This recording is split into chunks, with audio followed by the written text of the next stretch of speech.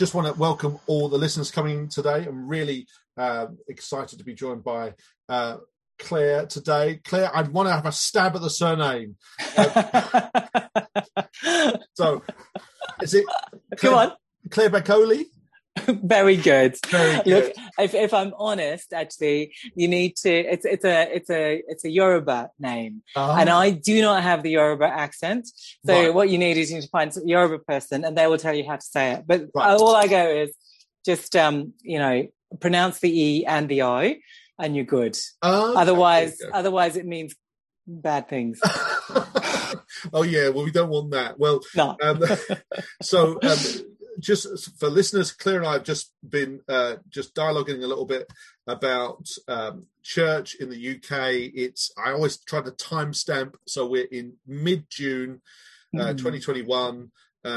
Boris Johnson, the Prime Minister, has just not allowed us fully out of restrictions.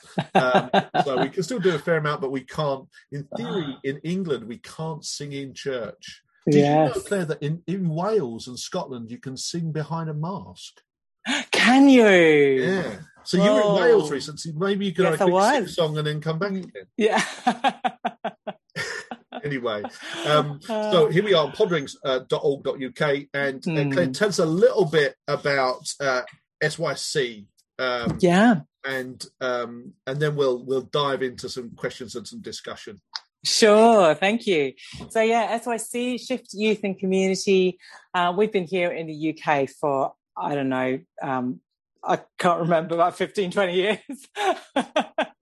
And our thing is working with local churches, local Christians, to shape the culture of their community, because we believe that if you can, if we can integrate kingdom values into the culture of the community, actually that's what we were designed for. And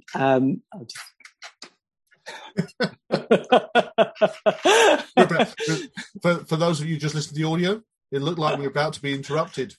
No one was arriving with a big check for you. No, something else going on.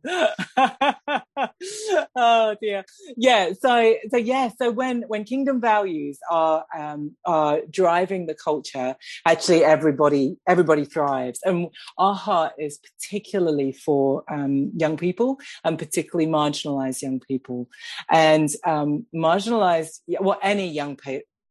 any young people do well when the community is healthy.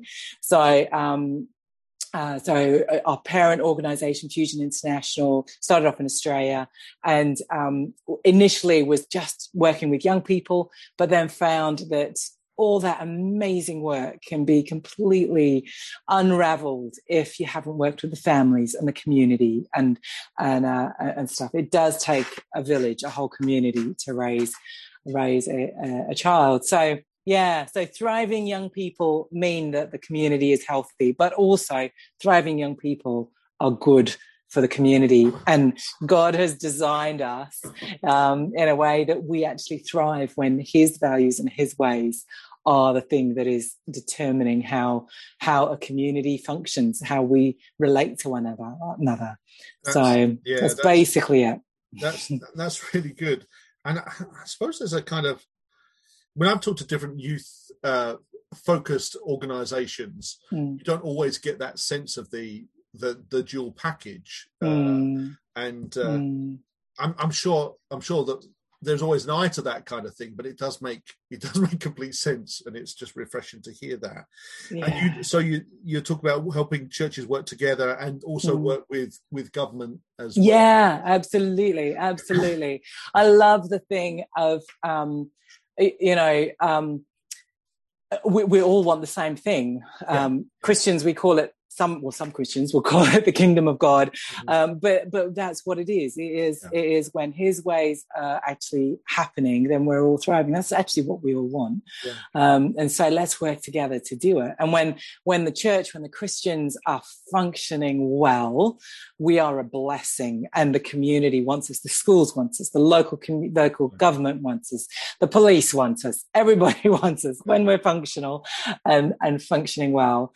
we can work well together. And that's interesting. I think we've seen that in a kind of an intense period over lockdown, with churches, other faiths as well, but predominantly the churches and Christians acting in positive ways. Okay, it's not maybe been as deep as what you're talking about, but certainly that visual thing of feeding and visiting and calls, it feels like we're in a very special moment at the moment. And that's really exciting. Well, let me swing you, Claire, into my pet topic in terms of, to gaze into your, I don't know if you can have a spiritual crystal ball, but nevertheless, mixing metaphors, we may get letters. But what do you see? What do you think this pandemic, this period of lockdown has done for, or even against, Christians and church in the UK? What do you see has happened, and how's life been affected? And I suppose I'm going to tell you where we're going to go, so it's not just bringing. I'm kind of keen to hear what you think the shape of things to come will be as well. I think. That's such a good question. Such a good question. I was saying earlier, I have a feeling that actually the extent to which we have as Christians understood and practiced and integrated what Jesus called us to, which is life together, lived out in the community with Jesus, in community and fellowship with one another, with Jesus, with the community. If the extent to which we have integrated that and understood that and learned how to do that, I think we will have, to that extent, we will do well as we come out of lockdown and as we go into the future, because and I think to the extent to which we thought it was all about the Sunday morning show, will have possibly shaken us. I think we'll be losing some of that, and realizing that actually following Jesus, there's a lot more to following Jesus, and actually we have been able to do that throughout the pandemic. Those are the things that we have been able to do. We've had to find new ways of doing them, but we have been able to do them, and we have been able to do them well and, effectively. And if we can carry that on and hold on to those and still be, I think one of the beautiful things about the pandemic is it has forced us to think creatively. It's forced us to do values. It's forced us to think, okay, what is actually important? Right. And so these things have changed. So how do we achieve that thing that is important to us in this new context, in this new way? What are new ways of doing that? And I think that's great. And that's set us up. That's given us huge practice, so that as things continue to change and metamorphosize as we come out of lockdown and into this new reality, hopefully we take some of that learning of how to actually apply the core things, the core principles, core values in a new reality, and not try and just go back to business as usual. Some things around that. Okay. So, Clay, earlier we talked a little bit about the organisation, how you guys interact, and you used a fancy word as far as I'm concerned. You talked about a monastic nature of that, and you were relating it to this kind of shared life thing, which I was pleased to hear that it's a term that you've come across, because it's of interest for me. But tell me a bit of how that works, if you can. Yeah, sure. So one of the things that we phrases that we use to sort of summarize some of this is, it's the life between us that does the ministry. And so it's as we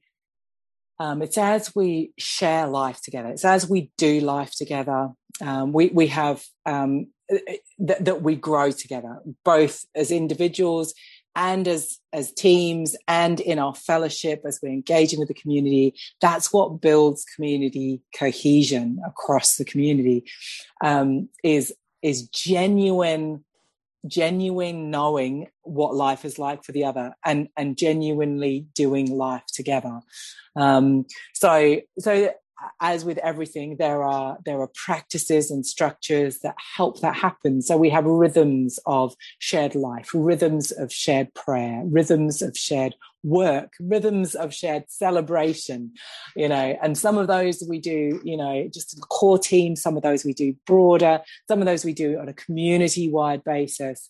But it's all this thing about, so, yeah, I don't know what the fancy definitions of monastic life, but it's this mesh of rhythms. It's this mesh of shared. It's this mesh of we grow together in our knowing of Jesus as we share with one another.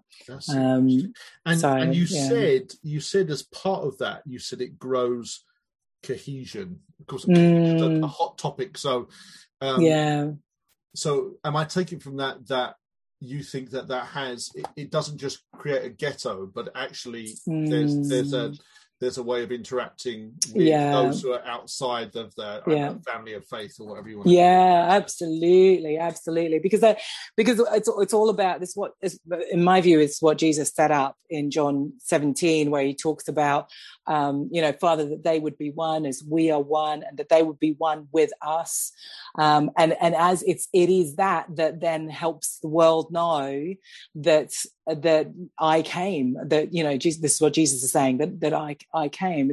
That is the thing, that is the message. And it is that quality of life between that actually invites, and that's how Jesus operated, wasn't he? He was this kind of open crowd, he was constantly gathering people. He had his 3, he had his 12, but it was this ever expanding group and crowd and following of people who are finding their place in that life. And I think that's what mission is. So, which is why we say it's the life between us that does the ministry. That's the attractive force. Okay. And so it's not a ghetto. Everybody's welcome. And because Jesus is at the center, then obviously Jesus wants everybody, and therefore if we start becoming ghetto-y, then we've kind of forgotten something of Jesus's heart. So those values need to be underpinning and driving the nature of that shared life. And what would you say would be your influences then, or influencers, in terms of how you've got to this particular place? Lots and lots. So I'm making a list because I need references for some stuff I'm writing. I'll walk backwards. So I'm a big fan of, found really helpful the Bridgetown stuff. So it's John Mark Comer and his team. A lot of this stuff on Practicing the Way is actually about this sort of stuff, what it means to live out being a follower of Jesus. But this model of shared life and outreach and it all being mishy-mashy is actually it's centuries old. It's the Celtic monastic model. Okay. So if you go back to St. Patrick, that's how he operated. Aidan operated in that way. Columba operated in that way. The other side, the Basil of Cappadocia as well. So that was Eastern Orthodox. Again, around the same sort of, a little bit earlier, about 300 post-Christ.